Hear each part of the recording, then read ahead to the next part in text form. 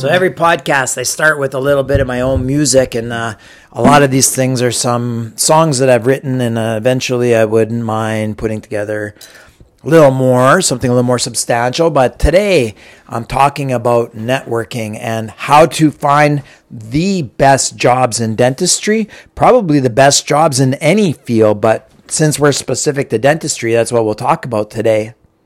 There's a saying that it's not what you know, it's who you know.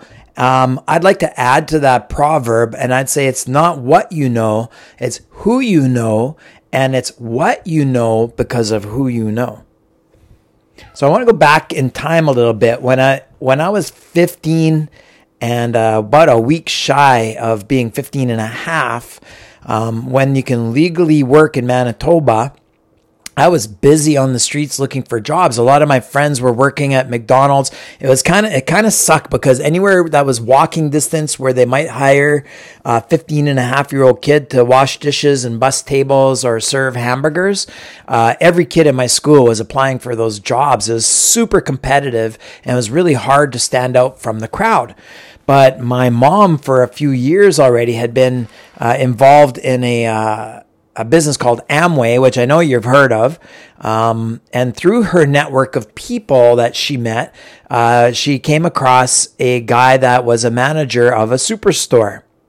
Because of that connection, he happened to know that they were hiring at this superstore, and I was able to apply for the job. As a matter of fact, I basically got the job when I met him at one of the Amway events. And I had a suit and tie on because my mom told me I always had to look professional when I came to those events. He hired me, and I took on a job that paid double what minimum wage was at the time in Winnipeg, which was at the time $3.65. I started at well over $7 an hour, and I also earned my way up to getting almost 40 plus hours a week while I was going to school. Again, going back to my mom, that had a lot to do with my work ethic and taking every shift that nobody else wanted and staying beyond my shifts to make sure everything was perfect before I would leave every night. So it was one of my first times that I learned about the value of networking was through my mom. And because of the people that she knew, I was able to get one of the best jobs that any kid could ask for. So it was my first lesson about networking. Fast forward a couple more years, when I was 17, I graduated. I thought I was going to have a lifetime career in Superstore as a Superstore produce clerk. Actually, my ambition had already at that time started to, I was extending my network because of the manager of the whole store. I told them about my ambition to run a store and do what he did. And I was making sure to spend a lot of my time with the managers so that I could potentially learn the position. Then my dad offered me a job to come to work in dentistry. My dad had spent many years working in the business with a company called Ash Temple, and at that time, you traveled all over. You'd hop in your car with your tool bag and you would go and visit people and stay overnight in hotels and visit, and you got to meet a lot of people. So I started my career with my dad, and I started fixing equipment and meeting a whole bunch of people, dental assistants and receptionists, and got to be friends with a lot of people. Eventually, through the family business, my dad asked me to start writing a marketing piece, basically do the flyers, what was then a flyer. And I just did a simple one-page thing of what was on promotion. And I asked my dad if I could make it more interesting and tell people why certain products were valuable to them, why they should consider buying that product from us rather than Ash Temple, because now we were a competitor to Ash Temple called Dominion Dental Supply. Eventually, we became Sinclair Dental for about 12 years of my career, and I still continue to write and blog about the differences between the different dental supplies, and I learned my products. And through learning the products and the networking and being in the business, I got to meet people at the top level that were the manufacturers, because we're applying as a dealer, trying to get those dealerships. At the same time, I'm trying to sell that product to the end user, and the dental assistant is telling me which piece of equipment I need to fix when I show up there next time. It was a way to extend my network. And in those days, The internet had not yet come around where it was a public site. But when it did, I was able to start a website, and through my writing, I extended my network even further with my email began back then. And I started a website, and I started to develop some apps in the business. And through my website and apps, I was able to meet a guy by the name of Howard Ferron of Dentaltown.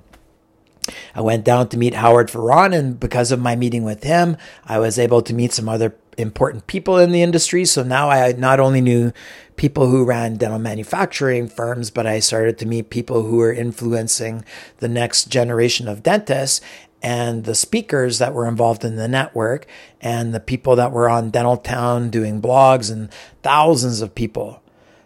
I want to fast forward many years, and along came Facebook and social media and YouTube and LinkedIn and Instagram.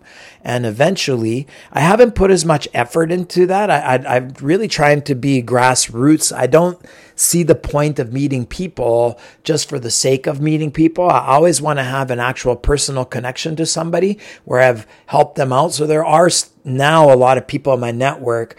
I've learned that I am 1 degree away from that. I haven't actually even had more than a meeting with, as far as, hey, I know a mutual friend. I really do try to extend my network to people that we have a mutually beneficial relationship. So there's 20,000 people in my direct network. And in my network, there's a lot of big names, but I consider everybody important. And I'll tell you why, because one of my friends, as an example, is a dental assistant by the name of Carmen Sheridan.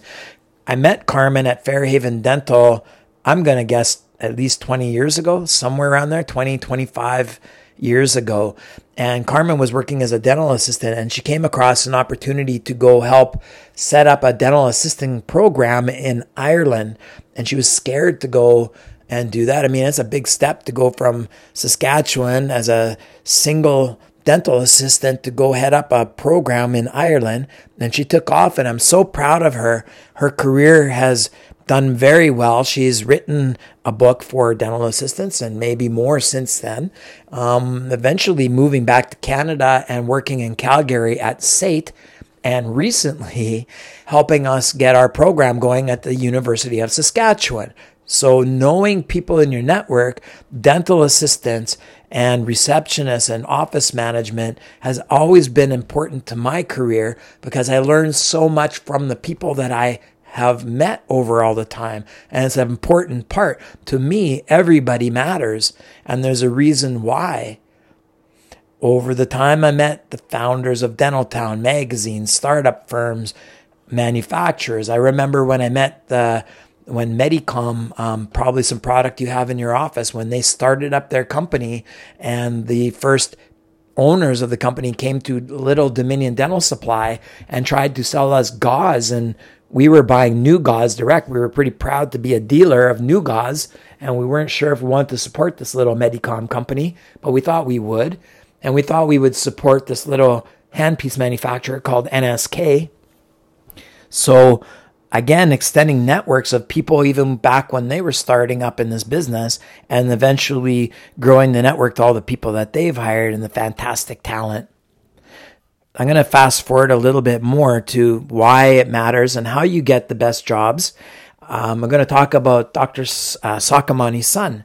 He's a friend of mine here in Saskatchewan, and through Adel Deer, I met Sok, and both of those guys, when they were coming out of school, was able to meet them and help them with some of the first jobs. But most importantly is about the network that we were able to create together. And I was able to introduce them to Dr. Bill Prokopishin, who was an older dentist. Him and his brother had a clinic in Humboldt, Saskatchewan.